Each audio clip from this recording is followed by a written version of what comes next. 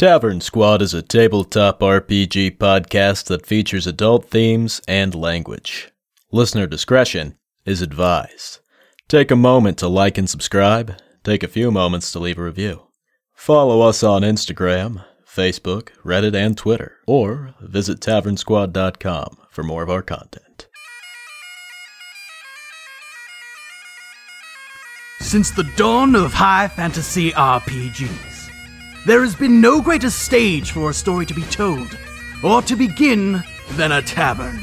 The mythical epicenter for both adventure and drink alike. Armed with their dice, tankards, and creative expression, 5 D&D nerds quest for glory, and to keep traditional narrative cliché alive. This is Tavern Squad.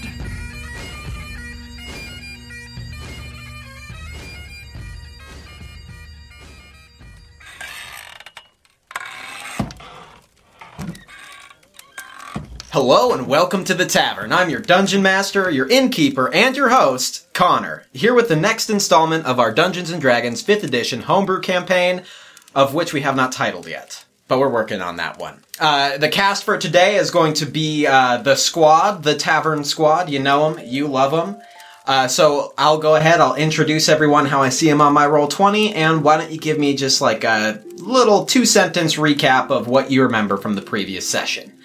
So today, we are going to start with Sean, who is playing G3. Hello. So, last episode, we took our small goblin friend back to the tavern, and then, I guess to keep it brief, there was a bit of a commotion outside. That's really brief. That's real brief. Incredibly brief. That's incredibly brief, yeah. But yes, there was a commotion outside that ended the last session. All right, the next person that we have here will be Jessica, playing Cecilia Slitherspoon. Hell yeah! So Cecilia was with Aunt May at the museum, and she saw the little undead hand and got very excited about it. But Aunt May was just on the struggle bus. She had been through a lot that evening. So we went to the local tavern, the Angry Gut, to calm her nerves. We ran in, I was across the table from a law enforcement, the city guard, and then some random ass goblin who was like dying, but then came back to life and had a very tragic backstory apparently, and was insulting, the lizard folk people. So he's not on my happy page, I guess you could say. Anyway, So there was a conversation at the bar, and then the last thing that happened was Aunt May was going home, and explosions in the alleyway, death on our front door, giant worms. To keep it not brief. Well, that description has landed on my happy page, so thank you for that, Jessica. Next, we have Dan, playing Roynar Karagark. Yeah, so, Roy and G3 did bring the goblin to safety. They did that by following Cecilia because she looked a little bit suspicious. And then she led them right to the bar, which just so happened to be owned by Tums' father. They dropped him off, commotion, free alcohol, extensive conversations with bar patrons. Then Roy specifically went to go speak with Cecilia. And, they were chatting, and as Aunt May exited the building, she called their attention to the commotion in the alley. That's kind of where we were. All right, thanks, Dan. And last but certainly not least, we have Andre playing Tums. Yeah, so last time we met, Tums was waking up to being splashed with the homemade grog recipe. That's what got him up, after having, visions of doom and blobby guys, which he relayed to the people around him. He tried to introduce his new friends to his brother, who is like a rabid conspiracy theorist, and in the process, Tums maybe came off as racist instead of conveying his brother's racism. And also, Tums admitted that he lost his job with the Post. And his father, rather than being disappointed, was elated that Tums might be able to take over the tavern. Because your brother clearly can't do it. Yeah, he's not in the right state of mind to be handling that stuff. So, yeah. And then there was a large commotion. To start this session off, we're going to have a combat, so I think it might just be best if we get everyone to roll their initiatives first before we jump in. Oh, hot damn, Sean. Right? Starting off with a natural 20? G3 is just eminently prepared for every situation. Right? It's like, what's happening out there? Somebody breaking the law? Scooby-Doo runs out the door. That's good stuff. Cecilia, what did you get for your initiative? 17. All right. Roynar? Roy got a 12. Okay. And Tums? Tums got a 16. All right. So with all of your initiatives gathered up, I will go ahead and start with my flowery intro. The tranquility of the Angry Gut Tavern melts away as screams of pain and fear boil the warm spring air, submerging you into the heat of conflict. Peering through the latticework windows of the tavern, you see 3 hulking worm-like creatures. They still drip with the refuse of their subterranean lair. These creatures flail wildly about the small courtyard in front of the tavern, attacking the citizens who howl and clamber for escape with varying success. You look towards the maintenance hole from which the creatures emerged. You see it lacking a lid. And that's when you notice the cover flying towards the Leonin in the open doorway. Aunt May! Get down! Alright, we're gonna start off with Aunt May making a dex save. She fails. Oh, No. She's gonna take a d10 plus 3. Aunt May takes 9 damage as the heavy metal manhole cover goes flying through the doorway and hits her square in the chest as she gets knocked backwards into one of the small tables, and she flips over the back of it and calls out in pain. All right. And after you see this Leonin get hit square in the chest with a porthole cover, G3, with the natural 20 for initiative, it is your turn. So G3, being no stranger to danger, knows something's going on outside, so he's going to use his action to dash. And he's just going to get straight outside. So he runs through the bar, sees things are going down outside, and just firmly plants himself in front of one of these creatures. And then he uses his bonus action to enter a rage. All right. And I think this is the first time you've entered a rage. It is. So, will you describe to me, as you're running out action hero style from this tavern, what does it look like as you engage your rage? His body changes the way he carries himself. Instead of being real clumpy, he's now more streamlined and agile. And he's got a little bit of underglow in kind of the cracks in between his armor. And his eyes change colors. They're normally like a casual, cool blue. They're now a red. Nice. Is this the first time that you've ever raged, G3? Or have you raged before? He has, but it's very infrequent. Because, normally he's holding down the law. But there have been a few tight situations where he's been in a rage. And there's something about this rage that feels different. You can't help but hear, again in your mind, you have been chosen. And out of the corner of your eye, as you pass by an alleyway, you think you see this apparition, another tall warforged, but they seem to be momentary, their presence fleeting.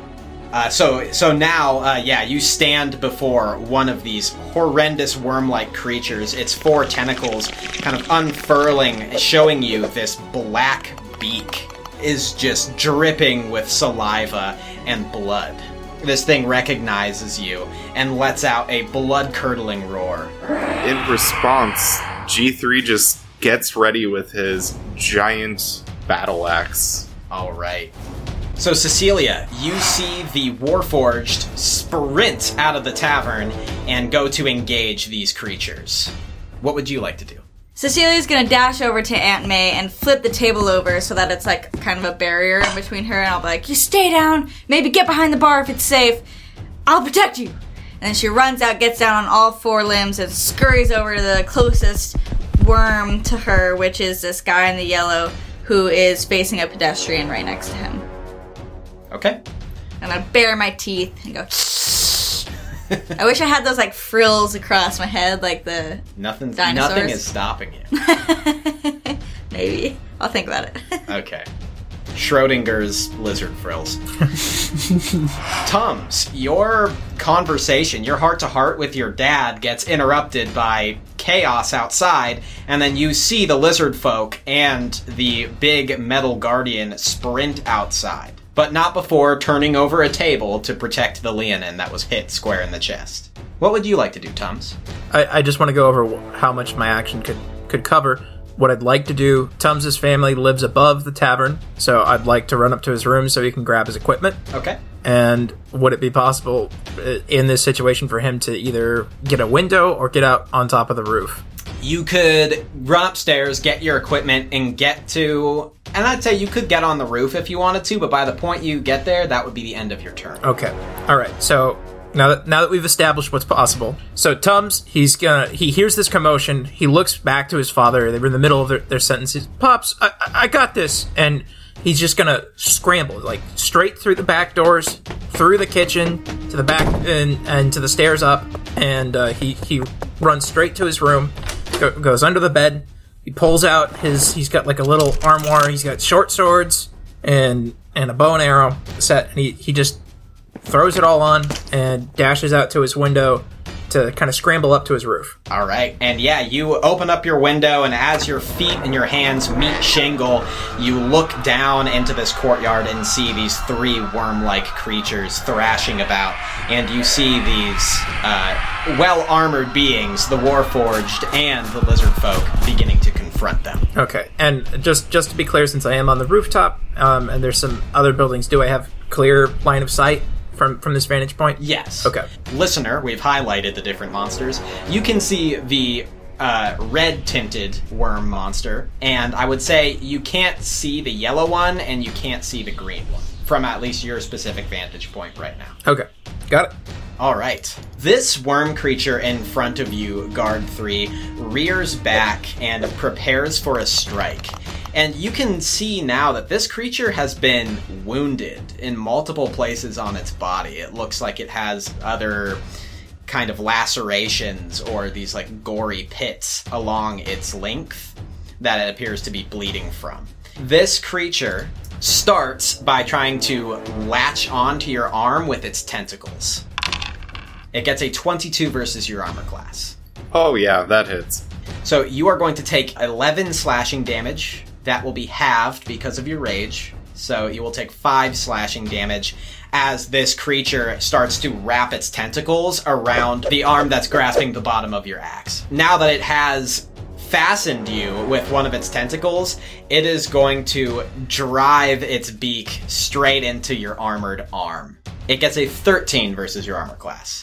Oh, that misses. G3 has an armor class of 15. Alright, so it buries its beak into your arm, but this thing is meant more for, like, eating softer organic beings, and so its, natural kind of keratin-based beak just smashes against your metal, and it is ineffective. Dude, I cannot believe you took that. 11 damage would, not cripple me, but I'd be hurt. Yeah. And on that note, Roynar, it's your turn. You look out the window to see that your companion G3 is getting his arm kind of wrenched about by this large worm creature who's fastened onto him. What would you like to do? I think Roy will look to the barkeep and he'll say, bartender, you keep everybody inside. We'll handle this. All right, that's no problem. Can do. And then he will use his action as well as everyone else to dash out to the worm people. All right. So is that your full action to dash out to the worm creatures? It's my full action to dash out to the worm creatures, and he's going to kind of position himself on the opposite side of the red one, currently attacking G3, and I guess with my bonus action I'll draw my sword and ready myself for combat. Okay, sounds good. So as you are all running to confront this chaos, this battle going on, you see that the bar patrons begin to barricade the door. You hear the bartender Prylo go, "All right, get some tables in front of that door. I got this little gizmo." And you hear this like rustling sound. Looking over your shoulder, you can see Aunt May, Cecilia, as she kind of gets to her feet. She looks really winded and hurt. And she calls out, "Be safe, Cecilia!" Don't worry, Aunt May. The rest of the civilians in the courtyard are going to try to flee this courtyard. 2 of them will provoke opportunity attacks from the worm-like creatures. The red one? Or the red and yellow? The red and the yellow one, yeah. So... The green one already killed the old man. That is correct. Okay, so... Cecilia, the worm-like creature that you're engaged with sees that this commoner is trying to escape, and it lashes out with 2 of its tentacles as the person turns their back, and it wraps around their neck with lightning-fast speed, and you can see that this creature uses its tentacles to whip the civilian back on the ground, and you hear this awful crunching noise as the civilian's neck kind of bends at a improper angle. No! You'll pay for that! That thing just killed the pedestrian. Yeah. Fucking, they're not in combat with you, motherfucker. I am! Focus on me! Yeah, that creature got a 13 versus that civilian's armor class, which was enough to beat it, and then did 7 damage, which was more than enough to kill that civilian. Now, the red and wounded worm-like creature that both G3 and Roynar are fighting, it also sees that one of these civilians is trying to leave. It gets a natural 20, and it spins its body and hits the commoner. It does 17 damage, which is more than enough to kill it. It smacks the commoner in the back and sends them flying 15 feet and down the sewer hole. Damn. Hole in one? That is a very 300-esque moment with that poor pedestrian. Yeah. Yeah, he just like slow motion falls. But everything's still moving at the same speed. Then the third and final civilian manages to escape the courtyard.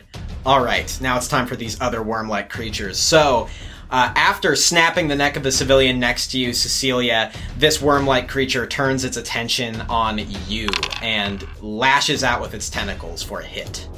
They're rolling real good. 22 versus your armor class. That's gonna beat it. You're gonna take 9 slashing damage as this creature wraps both of your arms with its tentacles, and then it dives in for a strike at your chest with its beak, getting a 9 versus your armor class. That misses. Do you have an idea as to how you would evade that one? I'm trying to think of one. Alright. You have an idea? I got an idea for you. So both of your arms are wrapped up, so you just kind of bring your arms forward and together and end up putting more distance between the beak, just like inches away from your sternum as this thing is clacking and chittering. Finally, we have this green-tinted worm creature, and it is going to dive into some of the lush foliage of this courtyard and try to hide. Is this like common knowledge? Like, does everybody see this? Well, it only got an 8 for its stealth, so I would say, yeah, you see this creature, like, it just lets out this horrible, like, wail, like, and just leaps into the bushes and rustles around very noisily before you see one tentacle wrap around the old man's ankle and start to pull him into the bushes. Gross. Yeah, the carcass of the old dead. And with that, we're going to go back to the top. So we are with G3. So G3, you are now engaged with this wounded worm-like creature. Yeah, so I think G3 would try and break free by swinging his great axe at this guy. All right, go ahead and make an attack. G3 rolled a 20 to hit. That is going to beat this creature's armor class. Go ahead and roll damage. Oh, rolled a 7 slashing with the great axe. Okay, and did you factor in your extra rage damage? I did not, because this is my first time using rage. Rage is the best, bro. I love rage. Which is, I had 2 damage? Nope, wait. Yeah, that should be right. Okay, so yeah, for 9 damage total. Alright, so as you're bringing your great axe in an arc to bite into this creature, you feel your blade slide into this creature's hide, and just that forceful impact, something reminds you of your dream, where the Sleipnir were trampling you, just this impact, and you feel that presence once again. The presence of that immaculate Warforged construct that lifted you to your feet. To everyone's surprise around you, as you bite into this worm-like creature and draw its blood, this glittering apparition forms around you, kind of like standing behind you, a guardian of sorts, and it is this immaculate figure with its silver and gold filigree and its construction, just kind of looming, making your form appear bigger. Beautiful. And as this form materializes, you can see that the worm-like creature, its tentacles kind of shake, like twitch. It is very intimidated by your presence. Cecilia, you narrowly avoided getting beaked. Now it is your turn. Okay, so I'm gonna reach over and try and bite at the tentacle that has my right hand. Okay. I get 15 to hit. 15 beats its armor class. Sweet. I get 4 damage for that. Okay. So after Cecilia's right hand gets set free, she grabs one of her daggers out of her side pocket and cuts right above her arm. The blade is encrusted with her blood, but then a radiant aura comes around it, and now my weapon is 1d4 extra radiant damage when I attack. So you have a dagger that you're doing that with? My classic short swords. Okay. It's different than a dagger. Just Okay. So you know. Yeah, short sword. Everyone. Short sword. Short sword. Not so short that it's a dagger, though. Tums, you are feeling the warm wind blowing over the rooftops of Denbro as you look down into this calamity. What would you like to do?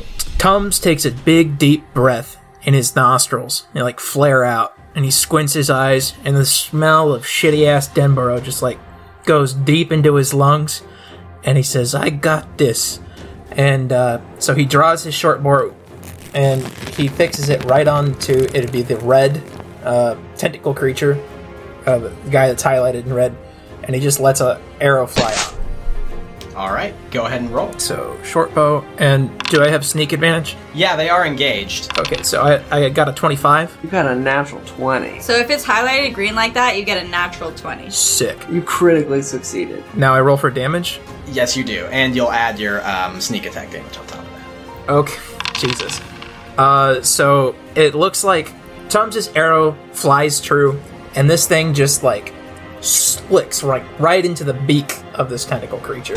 Like, right in its maw, dealing 9 piercing and 10 sneak. All right, yeah, you hit it straight in the beak, and it splits its beak open and cracks its face. This thing lets out a horrible dying wail as its tentacles twitch erratically, curling in on themselves before this whole being just flops over into the greenery and expires. Expires. Past its expiration date. Tums is like, holy shit, that was wicked. And then he runs over to the other side of the roof that lets him see more of the courtyard. Yeah, after, I would say G3 and Roynar, you see this creature kind of like rearing back like it's going to attack again before an arrow just sails into its mouth and it keels over. Looking above you, you see the little goblin postman running on the roof with his short bow. And short swords, of course. And short shorts. Yeah. I think G3 would give him a little robot thumbs up, Yeah, Roy's definitely got a look of surprise and maybe disbelief on his face. There's no way that little goblin man just, like, iced this very scary beaked worm. He turned it inside out. And Roynar, it is now your turn. So, kind of pulling himself away from the fact that there's now a hulking shadow behind his robot friend, and maybe the goblin can, like, handle himself? He's gonna turn around and, do I see the bushes thrashing, or do I see that body getting, dragged into the bushes? Yeah, you do. You see the legs kind of, like, twitching a little bit out from underneath the greenery as you hear crunching. Cool. So, Roy's gonna use his movement to approach and then, you know, like, get close to where he thinks it's coming from, like, the opposite side of the body. And then he's just gonna, like, stab in with his sword pretty blindly, but, you know, going for it. Okay. That sounds like a disadvantaged attack. All right. Ooh, disadvantaged indeed. I got a 10 to that attack.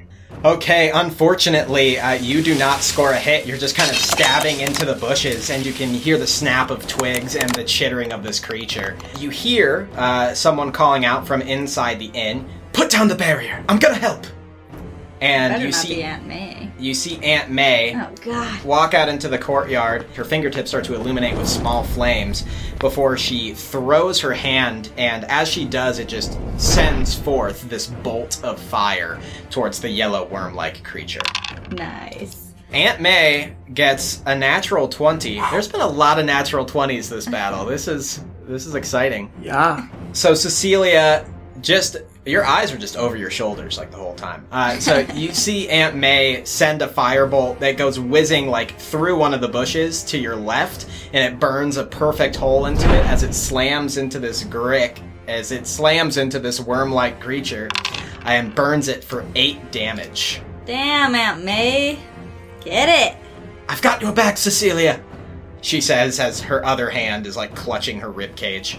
And you can also see Prylo at the door, holding this strange kind of conical object that has a bunch of arrows sticking out of it. Tums, you realize this as your father's hornet's nest, as it's called. Oh, shit. Oh, shit. Just real quick, would Tums be like, is he like alarmed by this thing? Like, is this like some homebrew like fuckery that he's like, oh, no, this is gonna end poorly? Or is he like, oh, shit's serious? It's a little bit of a mix. Your dad hasn't needed to pull out the hornet's nest for many reasons, and you've only seen him fire it off once, and that was dangerous and chaos. So the fact that he has it in his hands now makes you feel like shit might get real. Okay. And you hear him call out, like, "Everybody just stay behind me! These things aren't getting inside the tavern, no way, no how!" And we're gonna move on to the Grick in yellow, the worm creature. Now it's time for the worm creature's turns. Yeah, Cecilia, this worm creature gets a natural 20 to hit you with its tentacles. I'm going to die, guys. Like, There's just been a lot of criticals rolled in general. Oh no. As it gets slammed with fire, you see this thing just gets mad, and it grabs your waist with its other 2 lower tentacles before raising you off of your feet, and it squeezes you. You're gonna take 18 damage. okay, so I'm -1. Okay. Oh, fuck. And then it is going to dive its beak into your stomach, where it gets another natural 20, and it deals 11 damage to you. What? Oh my god. So Cecilia gets... Fucking out, dude. I know. Cecilia gets lifted up into the air, gets squeezed, and you hear her cry out in pain before passing out. And then at this point, as her body becomes limp, this worm-like creature buries its beak into her stomach. And the leather armor over her stomach does a little bit of work, a little bit of protection there. But yeah, there's definitely blood, and Cecilia is getting savaged by this creature. I'm dead. So you'll have to be reduced to your, I believe it's your full negative hit point value in order to be killed outright. Okay. Roynar, hearing this cry from the monster hunter, it makes you turn your attention for one moment too long. And the Grick in the bushes goes to attack you, where it gets a natural fucking 20. Dude. What? Dude, this game's rigged, bro. You just got 3 crits in a row. Okay. I call BS. WTF. What the fuck? Roll 20 just doesn't want this to happen. He's like, no. Wow, so our first combat is a TPK, and we're rolling up new characters, get them ready. Aunt May is my new character. You're all dead now. So, fun. Roynar, you are going to take 15 damage. It's nothing. As this creature grabs you with its tentacles, pulling you from your feet, and you fall hard on the ground, banging your head and disorienting you a little bit. It is going to drag you toward it and try to beak you. It only gets a 7 versus your armor class. That does not hit. It pulls you in towards the bushes and tries to dive its beak towards your chest, but it just meets your breastplate, and it just feels like a hammer just like slams into your chest, but no severe damage comes from it. Do I have the opportunity to use my reaction at this point? You do, yeah. You can use your maneuver. Okay, cool. So I'm going to use my reaction Repost A to when it misses me with that second attack, it opens itself up for a regular attack from me. So we're gonna roll that. Perfect. Roy got a 17 to that attack. Oh, that'll hit. So as the creature dives with its beak and tries to hit Roy, he'll kind of take the hit, absorb it, and then as he's shoving it off, he'll like work his sword in to like slash across its front, dealing 13 slashing one-handed damage because he's pushing it off with one hand and slashing with the other. Okay. So, yeah. Whatever works best for you, Dan. Yep.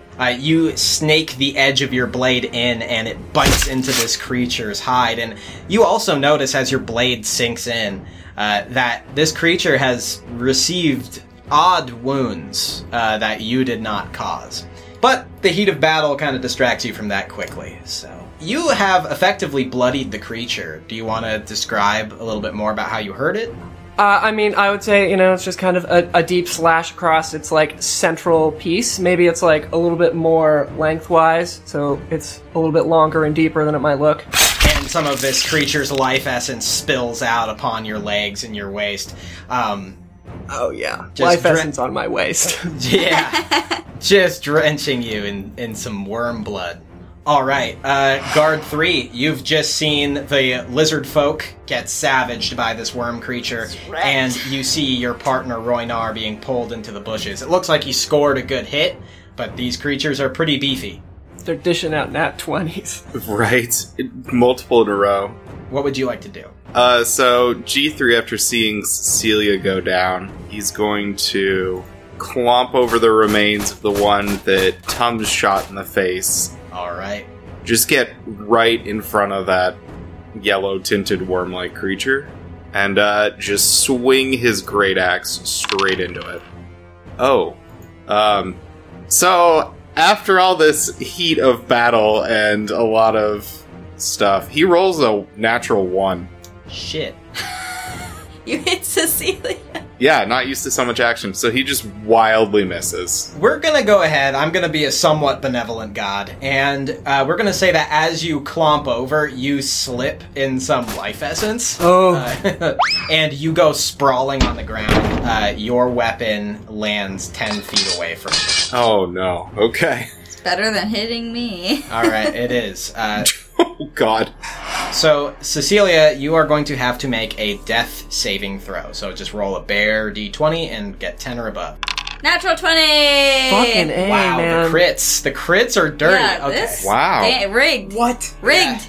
That's like 7. This is Yeah. ridiculous. Yeah, Yeah. roll 20 is just super hot right now. Maybe we'll just use our normal dice. So hot right now. So when you get a natural 20 on a death saving throw, that counts as 2 successes. Woohoo! So you need to get 3 successes before you get 3 failures, and a natural 1 would count as 2 failures. Gotcha. So with your nat 20, yeah, as you are swimming in the inky blackness of near death, you see something, Cecilia. You see in this darkness, this black space, you see this outline. Ooh. It looks like a saguaro with 2 arms. Sorry. No, you're fine. I'm excited. I love swirls. I would say you walk towards it, and you get closer, and you see that it has golden thorns, and its skin seems to be glowing this kind of gold-white light color. Goddamn beautiful. Tums, you were up on the roof. The stench of coal smoke and tanning fluids was sailing about you in the springtime breeze. Okay. You see things take a turn for the worse on the battlefield down there. Tums is just, he's sitting there, shitty smells all up in his nostrils, stuck up in his nose hairs. Oh, fuck, Dad, don't do anything stupid. And he turns, he sees where people have fallen. He sees G3 sprawl out on the floor, and he knows he has to help. So, yeah, he's gonna loose another arrow over in the direction of yellow worm monster, tentacle monster. Go ahead and make that attack. You won't get sneak attack this time because you don't have a conscious or really engaged ally. I am on the roof, just making a case for it. Why don't you go ahead and roll... Let's use your bonus action. Roll a stealth. Roll a stealth. All right. 17. Yeah, this creature is completely unaware of your presence, so we will say yes, you can get a sneak attack with that. Lit. Lit, fam. We'll roll for hit, and it's a 22 to hit. Yeah, that hits. What's up? Damn, Tums. 8 piercing and 10 on the sneak. You want to describe how you kill this yellow worm creature? Oh, yeah. Does this have any... So, we know that it has a maw, right? Like a beak. Are there any other distinguishing features on this worm? I'm gonna show you a picture of this creature, right? But besides its big beak and its tentacles, it is just kind of like a greasy giant worm creature. It's also got knives on the end of its tentacles. Okay. So, what I'm thinking, he's got 4 tentacles coming out of the front of his head.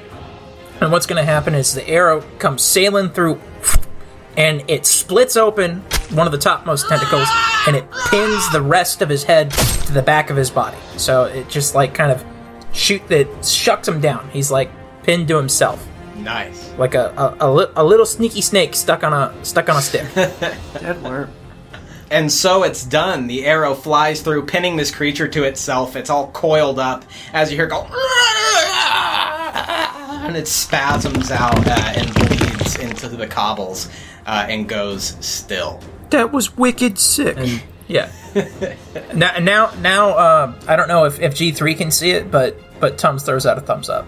G3 doesn't notice. He's a little preoccupied. Nobody sees your kill, so nobody's gonna verify it. I'm just gonna say that. These arrows are of goblin make. Alright, so Roy Nar, you are still being like pulled into these bushes by this creature. It is your turn. Yeah, I mean, if I can, am I able to still make like an attack against it, despite the fact that it's kind of dragging Absolutely, me? yeah. You're not like grappled or restrained or anything. So I'm gonna make one normal attack. What'd I say about crit or fail, though? Straight up. Somebody It is had to rigged. fail. I got a critical fail. Yeah, so did G3 earlier. That's just how it this goes, game, man. Bro. That's just how it goes. Something's going Calling on. bullshit. Something's going on. So, I mean, I could describe it, but I don't know like what level you want to go to. So I don't know how much you're trying to like... You know what? Why don't you go ahead and describe it? You put a disadvantage on yourself. Let's see. I think Roy just gets supremely overconfident after, scoring what was admittedly a good hit. He probably leaves himself open for more like...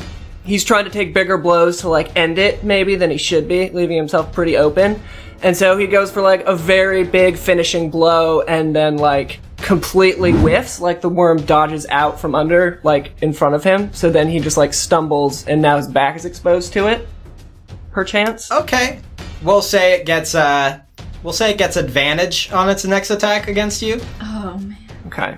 I think Roy would like to action surge to take another action and another attack. So as he's reeling, he's gonna spin and kind of try to get another sweeping slash against the creature. Okay. This time he gets a 22 to attack. Okay. Is that one-handed or two-handed before you roll damage? Definitely one-handed. I feel like, he's a little bit off balance and he's just trying to like score something quick. Okay. So that's 6 slashing damage. Yeah, you spin around, bringing your blade up kind of haphazardly, and you manage to cut off one of this thing's tentacles. It looks very, very hurt, but it still has some life in it yet. Because you're off balance, I am going to let that advantage on the first attack against you ride. It's fair. I critically failed, That's how it goes. It gets an unnatural 20. That will definitely hit. Dude. Fuck. You're going to take 13 slashing damage. And because it hits you with its tentacles, it gets to make a beak attack. Are you kidding me? Where it only gets 7 versus your armor class. Oh, that does not hit. Alright, so yeah, this creature, even only with its, 3 tentacles, it still manages to kind of wrap around you, and, with its little blades on the end of its, tentacles, it has, little, switchblades in every tentacle. It causes 13 damage to you, kind of, grabbing your arm and crushing your waist. It tries to send another beak into you, but it just dings against your breastplate. Can I use my reaction again? I feel like I really need to press all my advantages in this scenario. You absolutely can. So as it misses me again with the beak attack, leaving itself open, Roy is gonna move to strike with his sword, one-handed again. It is what it is. That's an 11. That is going to be a miss, unfortunately. You try to bring your sword in a strike, but this creature is getting a little more wise to your tactics and puts a tentacle up to stop your strike.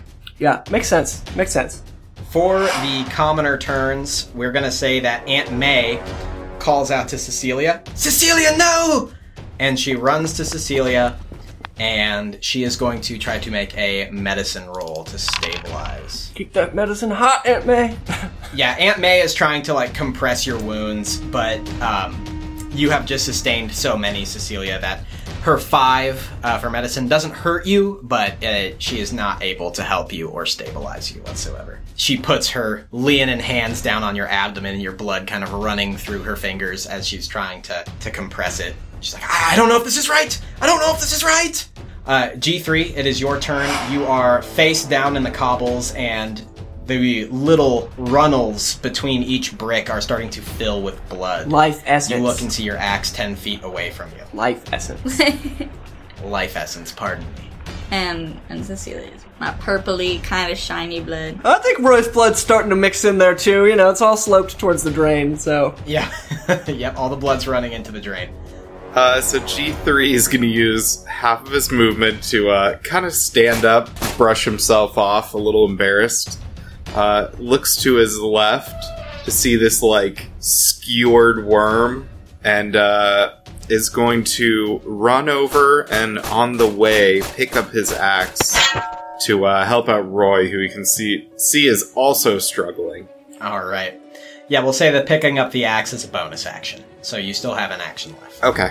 G3 would then swing into this green-tinted worm-like creature with a 24 to hit. That is a hit. Your axe bites into it. How much damage do you do? 15 slashing. Oh, yeah.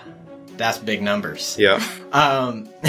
Would you like to describe how you fell this worm-like creature? Sure. I'm going to do it from Roy's perspective. G3, like a savior, comes running in, his hulking body like a Baywatch lifeguard. He single tennis backhands his great axe and just takes down this worm as the ornate filigreed construct lights up behind him. There's a real awe moment where, there's a real aura around him. Right, and I didn't even crit. There were so many other ones. Yeah. His jaw goes a little bit slack.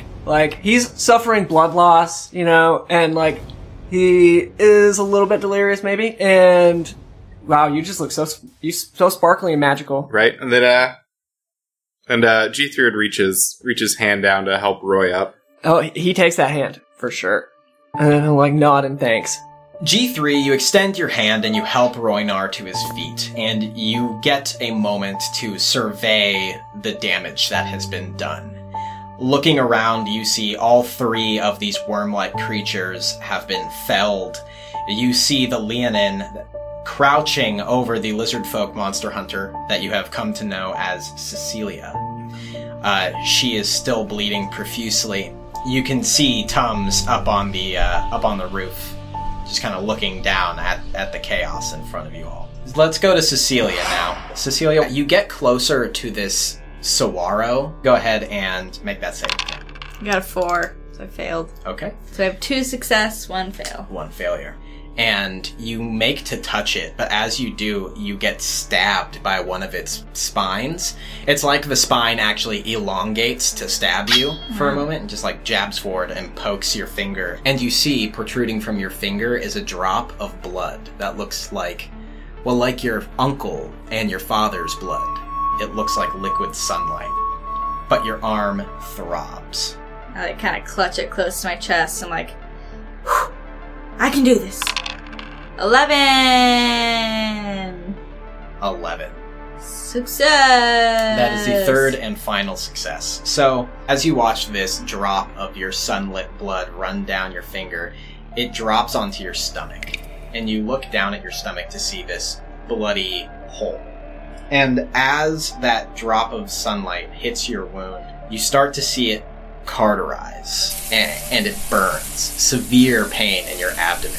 And the light coming from this saguaro becomes so bright it's like staring into the sun. And your vision flutters open to the sight of the blue sky and the two suns overhead. The regular sun and the crescent purple flaming sun that is Tlayuton, the shadow sun. You see Aunt May lean over you, along with G3 and Roy Nard. Cecilia, are you okay? No, Aunt May. I just got fucking mauled by a worm thing. I need real medicine. I need a hospital. Unless someone has magic. And I look around, hopefully. Aunt May looks to you apologetically. She's like, I don't have anything that can help him. Maybe someone in the tavern. Is there a healer? Aunt May calls out to Prylo behind the barricade, who then turns around and goes, Hey, is there a healer in here? Is there someone who knows some healing? Please be the turtle. I may be of service. Yes. and slowly stepping out from behind the barricade, you see the turtle. This kind of dusty figure moves slowly, and he just kind of has this, like, placid smile on his face. His eyelids are, like, half drooped. So what appears to be the problem? Look at me! Look at this! Oh, there is a bloody hole in your stomach. That could be the source of the issue. Oh god, you sure you can fix me? Absolutely. And he reaches into his pouch and pulls out this strange sort of container. It looks like it was maybe like a melon or a squash fruit that was hollowed out and turned into a container. And he pops it open, and he pulls out some of these herbs, and it looks like maybe feathers and stuff, just odd sort of reagents. And he sprinkles it over your stomach before he starts, like, humming.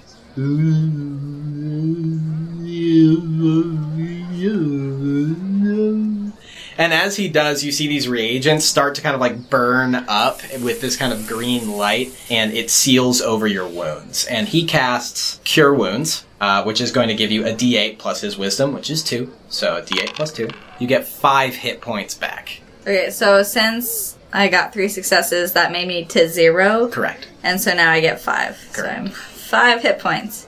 Doing great, guys. Well, I'm afraid that's all I can do in a pinch, but I suppose it's better than nothing. I think Roy's gonna motion to the turtle man and say, if there's anything you could do, I'm not very skilled at dressing wounds, but if there's anything you could offer, I'd be mighty obliged. Oh, sure, I can do about the same thing for you. Maybe if you guys get me a beer, I'd appreciate that. Oh, I'll get you 3, buddy. I feel a little bit better. Okay, well, more beer sounds good to me. Hold on here, Mr. Lawman. And he also sprinkles some of these reagents on you and begins to hum.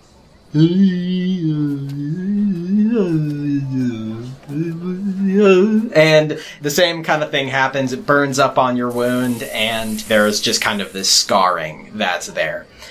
You will get a D8 plus 2. You get 4 HP. Oh, I just doubled my HP! Alright, well, if there's not any more healing that I can do, it's time for you guys to buy me some booze. Will you carry me over? And Aunt May's like, oh, no, I've got this, and, like, lifts me up. Yeah, Aunt May will just pick you up. I can get you, Cecilia. And she lifts you up with her strong leonine arms. And I just, like, nuzzle, like, her shoulder. It's all soft and fuzzy.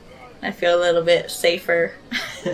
Well, I think Roy would look at G3 now that he's doing a smidge better and say, we probably need to report this. And it would probably be good to get a group of guys down to the Barazles Point Museum tonight to protect it. That Leonin woman was telling me there were some demons or something trying to get in last night. I think G3 would be... He would hear this and kind of nod, but he'd investigating the corpse of this worm. So you can go ahead and make a nature check for me. G3, being a city boy, isn't great at this, but he did roll a 10. What you can tell is that this creature is called a Grick.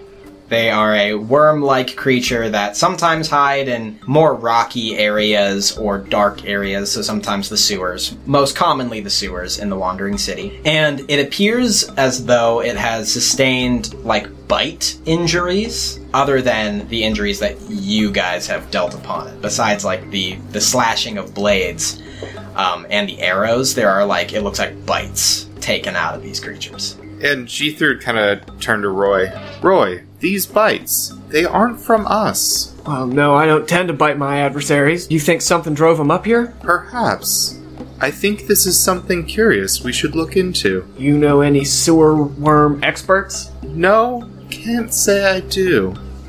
Sorry, you had said something earlier and I was deep in thought. Oh, I was saying, if there's a pigeon booth around here? There is a pigeon booth over by the museum. Thanks, ma'am. Well, I'm gonna go head there, let them know what's been going on, and then I can try to meet you guys back here, or if it would be better to be at the museum, in case anything's gonna happen there. I might mumble, but can you carry me all the way to the museum?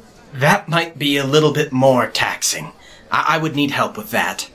I turn my head to the big Warforged, get my puppy eyes going. Perhaps I can be of assistance. It seems out of his nature to be gentle, but he attempts to gently lift up Cecilia. And I think you do a well enough job. You don't hurt Cecilia anymore. But yeah, you scoop her up in your arms. It's very intimidating. It's the first time I've been this close to a Warforged. Yeah, or probably this close to death. True.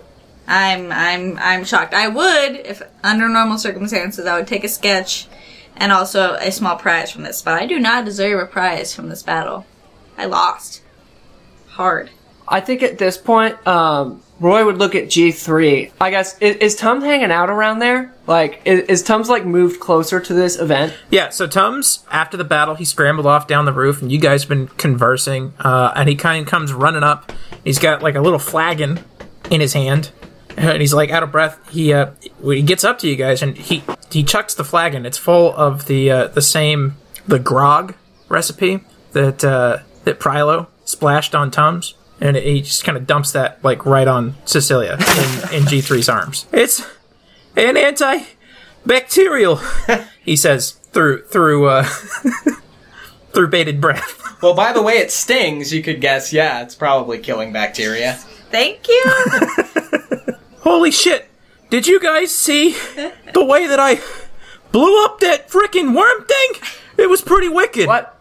No, that wasn't you. No, I blew up 2 frickin' worms. It was sick. Well, did you at least see them? They kicked something off into the sewer. I think that's kind of important. And so I'd like to point over at the sewer where the one commoner got, Sparta kicked. And could I, do, an investigate? Is there anything that I'd find if I investigated? Well, yeah, what are you trying... you can roll an investigation roll. If there's something in particular you're looking for, feel free to ask. Anything that's an indicator of, other footprints, or other parties that may have been involved, or if I can determine that that is where the Grick came out of, or anything out of place, I guess. Sure. We can do that. And I got an 11 to investigation. So, what you can see is that, yes, the Gricks definitely came up this way. You can see that there is some blood, and as well as some, kind of slime, that refuse, the goop that's on the Grick skin. And it does look like they climbed up this way. In terms of the human that got knocked into this hole, you don't see their body. You just see a pool of blood and kind of a smear mark that goes into the darkness. Ugh. It looks like they were potentially dragged away.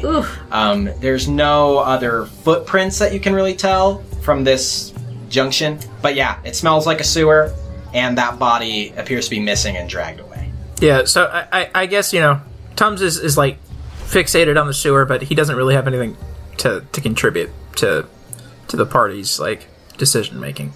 Well, we did promise the tortoise dude a beer, so maybe... You promised me 3 beers. Can I just toss him some coins? Absolutely. Okay. Here you go, thank you. Okay, this looks like it'll do. Happy doing business with you. You too, Tortoise Man. You too. And he just kind of slowly goes back to the bar and holds up his fistful of gold and says, Alright, more drinks for me. I was really hoping you were going to make him a health potion vendor as opposed to a no, you guys don't get health potions, remember? skill You trader. guys don't get those. Well, just wait, man. We're going to recruit him to our party because you won't give us health potions, and you're going to have to do that, boys. Yeah. Every day. That's no problem. I can do that. Can the grog stay an anti-back potion, though? Like, you know. Can we keep that canon? Just a mild, not, what do you call that? Antiseptic? Sure, like okay, helps fight disease. We can workshop that. I'm happy with that. Yeah. Sure. Okay. It's not a health potion, it's a healthful potion. It is not long until you hear the footsteps of guards. And coming around the alleyways, you see an Earth Genasi, a Hobgoblin, and a human guard, the ones that you met before, as they enter this courtyard space. And the Earth Genasi looks at you all. Well, what happened here? The same one that was harassing the old lady? Yeah. My name's Tom's. My dad's Prilo. He runs the Angry Gut. And these crazy worm things came up out of the ground. They started tearing up our patrons, and, I took care of it. No thanks to you guys. We had another important call to answer. It's unfortunate we couldn't have been here sooner. Oh, it was important? Because, there's like 4 people sitting around here, our patrons, good customers. They're dead now. They just flat out dead. We got these other guys over here. Look, they're all busted up. Where were you guys? That's, it's kind of weird. You're there on collection day. You tell it, Tums. I feel like you'll need to make a charisma check. I think it might be an intimidation. Okay. 14. And their counter was a 7. So, this Earth Genasi looks at you and looks at this bloodbath scene all around you, and his eyes go to the cobbles, and he hangs his head for a moment. It is a great shame that we cannot have been here to help. And for that, we truly do apologize. This is horrible. There's been those disappearances, and we're trying to keep an eye out. We just turned our back for a second too long. We'll get this cleaned up. I guess Tums feels a little bad about his beratement. Have you seen anything like this? Is this just happening all over the town? No, we haven't seen any of these creatures come up. I think Roy would mutter to G3.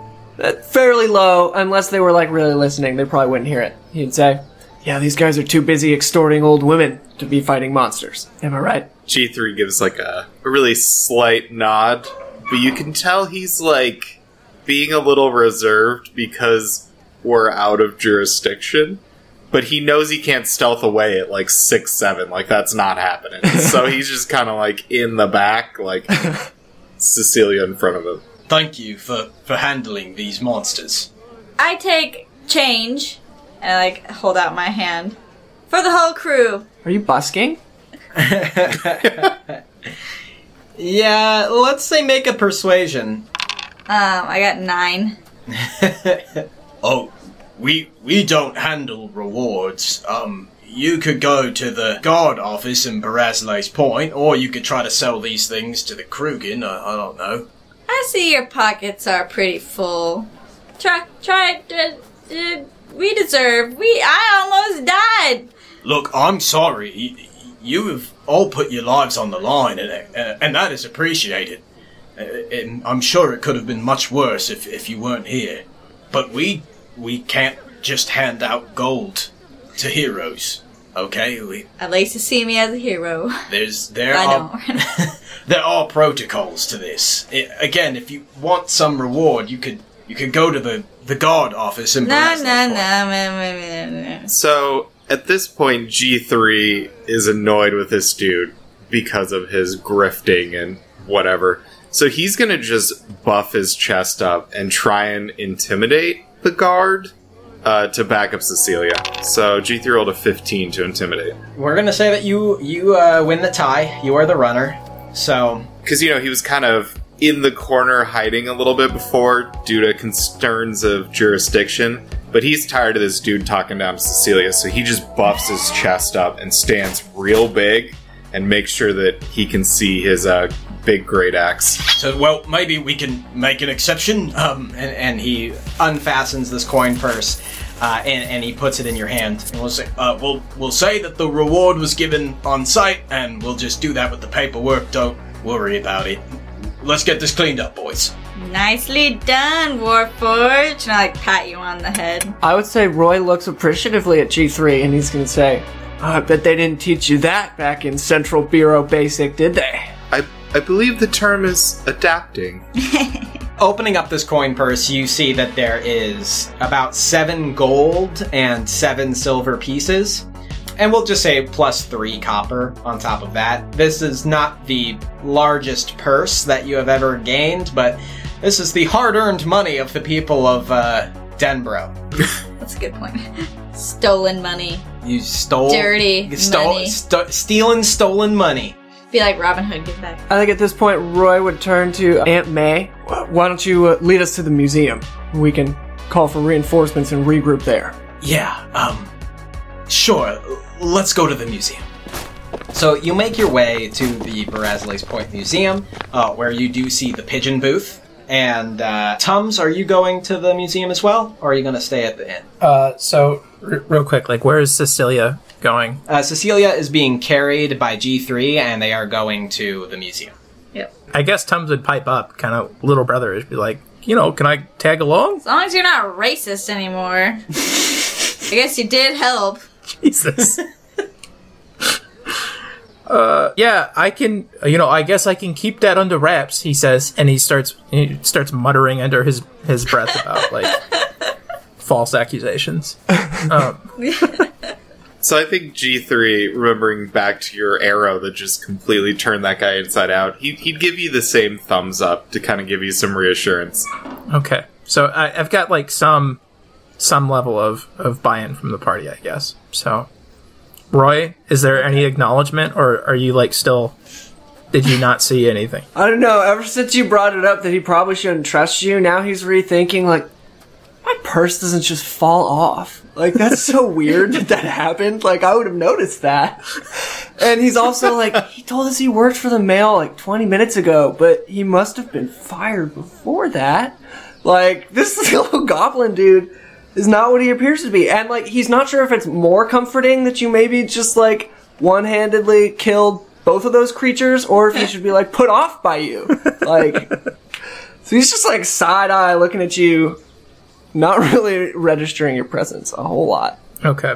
Well, Tums wants to tag along, so he's following. Okay, that sounds good. It's very curious what's going on, Very interesting. You are. You're an interesting group of folks. So, as you make your way to the Barazales Point Museum, Roynar, you do see a pigeon booth next to the entrance that you can access. Oh, I'm gonna pigeon it up. You enter inside the pigeon booth while the party starts entering inside the museum proper. So, Roynar, the pigeon booth is of a simple wooden construction with stone shingles on top. You open up the door that has the words pigeon booth carved into it, and you walk inside to just see one pigeon sitting on a pole, and that's just poking out of the wall. Are there, like, spaces for other pigeons? Or is it like, this is this pigeon's booth? It is a singular pigeon. Oh, wow. And you just hear it like... Yeah, and I think Roy's gonna do that back. He's gonna try to, like, coo back. Coo, coo, coo, coo. Try to put the pigeon at ease. You want animal handling that, or you just want to say you coo at the pigeon? Yeah. I don't know. How about, like, just nature? Sure. No, that was... What's with the short bow? That was Tums. I'm just imagining that as Roy's, like, communing with this pigeon, this arrow just zooms through the door and, like, pins it to the wall. So for the listener, what just happened was Tums, I was investigating my D&D Beyond charts, and I accidentally triggered a short bow. when I was trying to investigate how short So it bows looked work. like Roy rolled the nature and then Tom shot an arrow. No. Not my intent. That was like we'll say I was fiddling with my dice. So that's we'll go for this. You're investigating your bow, and an arrow flies through the pigeon booth. And as Roynar is cooing at it, just an arrow just sinks into the fucking pigeon, and it drops to the ground dead. And Roynar, you look at the pigeon dead on the ground with an arrow in it. And Roynar coos a little bit sadly. Like, and then he's gonna lean down and pick the pigeon up by the arrow. And does he recognize this arrow from the fucking red worm that got iced in front of him? Yeah, you recognize the arrow. And then he's just gonna back out of the booth and, like, scan around until his eyes track to Tums. And he's just gonna, like, dead-eye Tums. With the one pigeon who lives in the pigeon booth, like, held in one hand. I didn't mean anything by that. I was just looking at my bow. I didn't know how I was doing so good before, so I was looking at it. Hey, you're a mailman, right? Oh, yeah? You want to run some letters?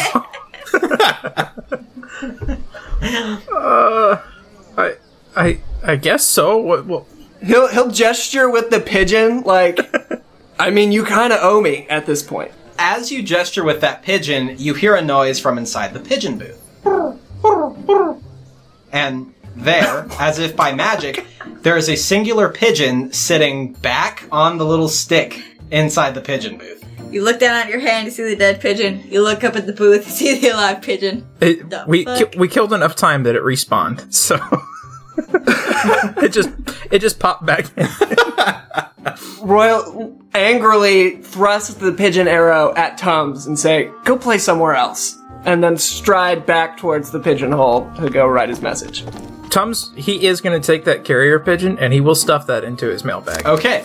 Yeah, put that in your inventory. Yeah. Dead pigeon. Dead pigeon is in there. You never know when it'll come in handy.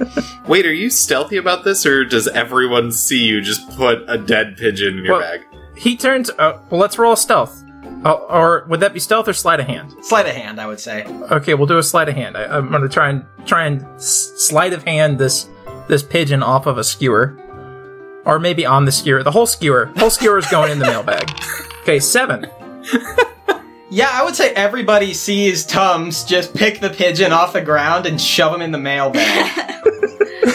Bro. Ugh. So, G3, who's normally pretty stoic, you see him, like, raise a puzzled eyebrow, like, what the fuck is this guy doing? Yeah, he's not impulsed by it. Like, Tums is gonna be Tums, and just... He's busting through. That's fine. He did it. He does not acknowledge that people acknowledge this. Okay. And now we'll go back. Now we'll finally get back into the pigeon booth, where Roynar, you hear this and go. Yeah, coo to you too. And then he'll like kind of rush through it and write his message. It opens its beak. Operator, how can I connect you? Is this a new system in the city? This is a stunning reversal of communication methods. Roy drops his writing implement and paper, and he picks up the pigeon, kind of like holding it like loosely, like with its face near his ear. Uh-huh. And he talks into it. He says, hello? I'm looking for law headquarters? You want to get connected to law headquarters? We can do that for you. All right. 1 second.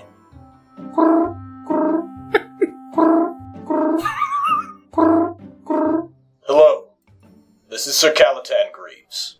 Hello, Sir Caladan. This is Sir Roynar, reporting. I'm up in Barazle's Point, and there have been some strange goings-on. Myself and the Bureau Guard 3 encountered a group of worm creatures that appeared to rise out of the sewer, and we've heard from one of the local museum runners that there was an incursion of undead last night, trying to get into her building. Strange.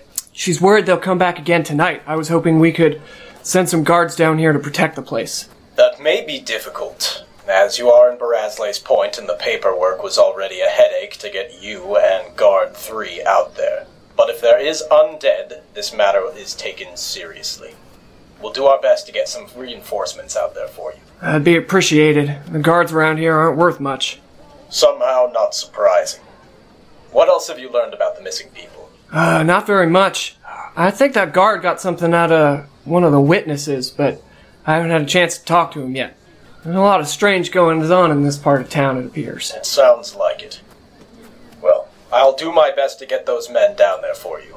If you have any other developments, let me know. Yeah, thanks, sir. And, when did the pigeon booth system get input? I think they updated that a couple weeks ago. Apparently it takes a lot less pigeons. Apparently. And then Roy will just sit the pigeon back on the roost. And your call has been ended. Alright. Pigeon booths. It's a thing. And so you depart from the pigeon booth, and you join the rest of your party. Aunt May has just unlocked the several locks it takes to get through the doors, and she pushes it open, and you see this small-sized cathedral, large arched roofs, beautiful stained glass, just the afternoon light peering through this multicolored glass, just making this kaleidoscopic effect that dances across the marble-tiled floor. At the far end of this main hallway, you see a strong winged statue with the sword in hand, and in front of him is a fountain of this blue glowing liquid. The next thing you see, well, it may not seem like a big deal to G3, Roy, or Tums.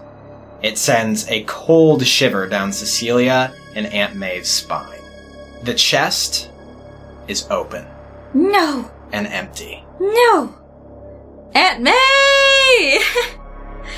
We are going to end our session there for today. Crap.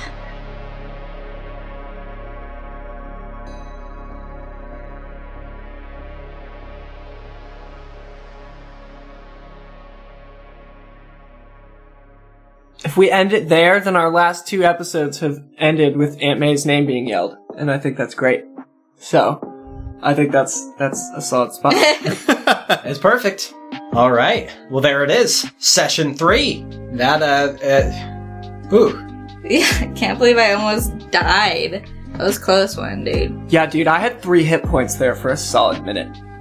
It was Yeah. very close. Very good. Well, it was a fun session. Yeah, it was, Yeah. action-packed, I'd say. Rigged. It was fucking ridiculous, dude. Yeah, that was insane. I've never had anything happen like that. I mean, also, let's be real, we definitely benefited. Tums, you came in quite clutch with those shots. Like, you ended those creatures at perfect times. Yeah, I did seriously. feel pretty badass. And as much as I really wanted to kill that creature, I don't think I would have lasted another turn. So, it was really good that G3 came in like an action hero and saved I feel like it'd be fun to have a dice roller that is that volatile. It's like everything is 1s or 20s, or you roll like a solid 15. Yeah. Those are the only 3 options. When I went to a Ren Fair, the Phoenix Ren Fair, I saw one of the blacksmiths. He made a crit or fail dice. It only had 20s and 1s on it. Oh my god. That's awesome. That's funny. I love that. He was like, this is how pros play the game.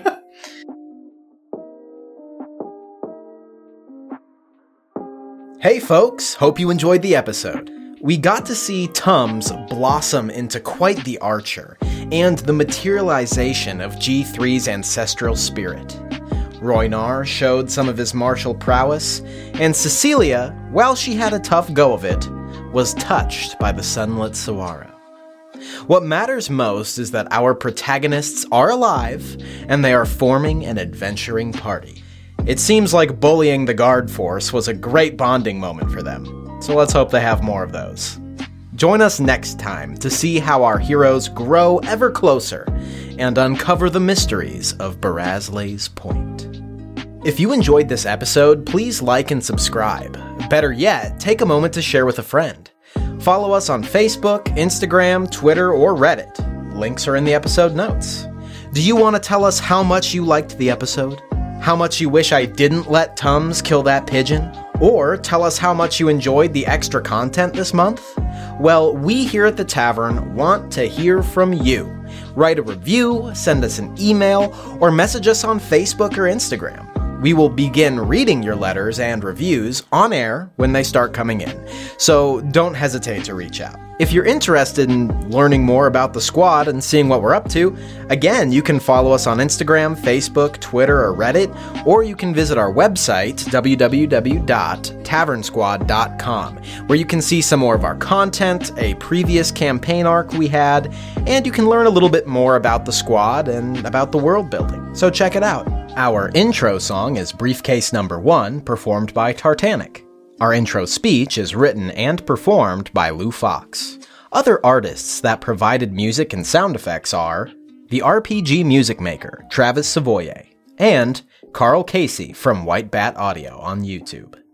You can find links to their content and other contributors' content in the show notes. With that, last call has been made, tavern's closing. You don't have to go home, but you could write a review. Toodaloo.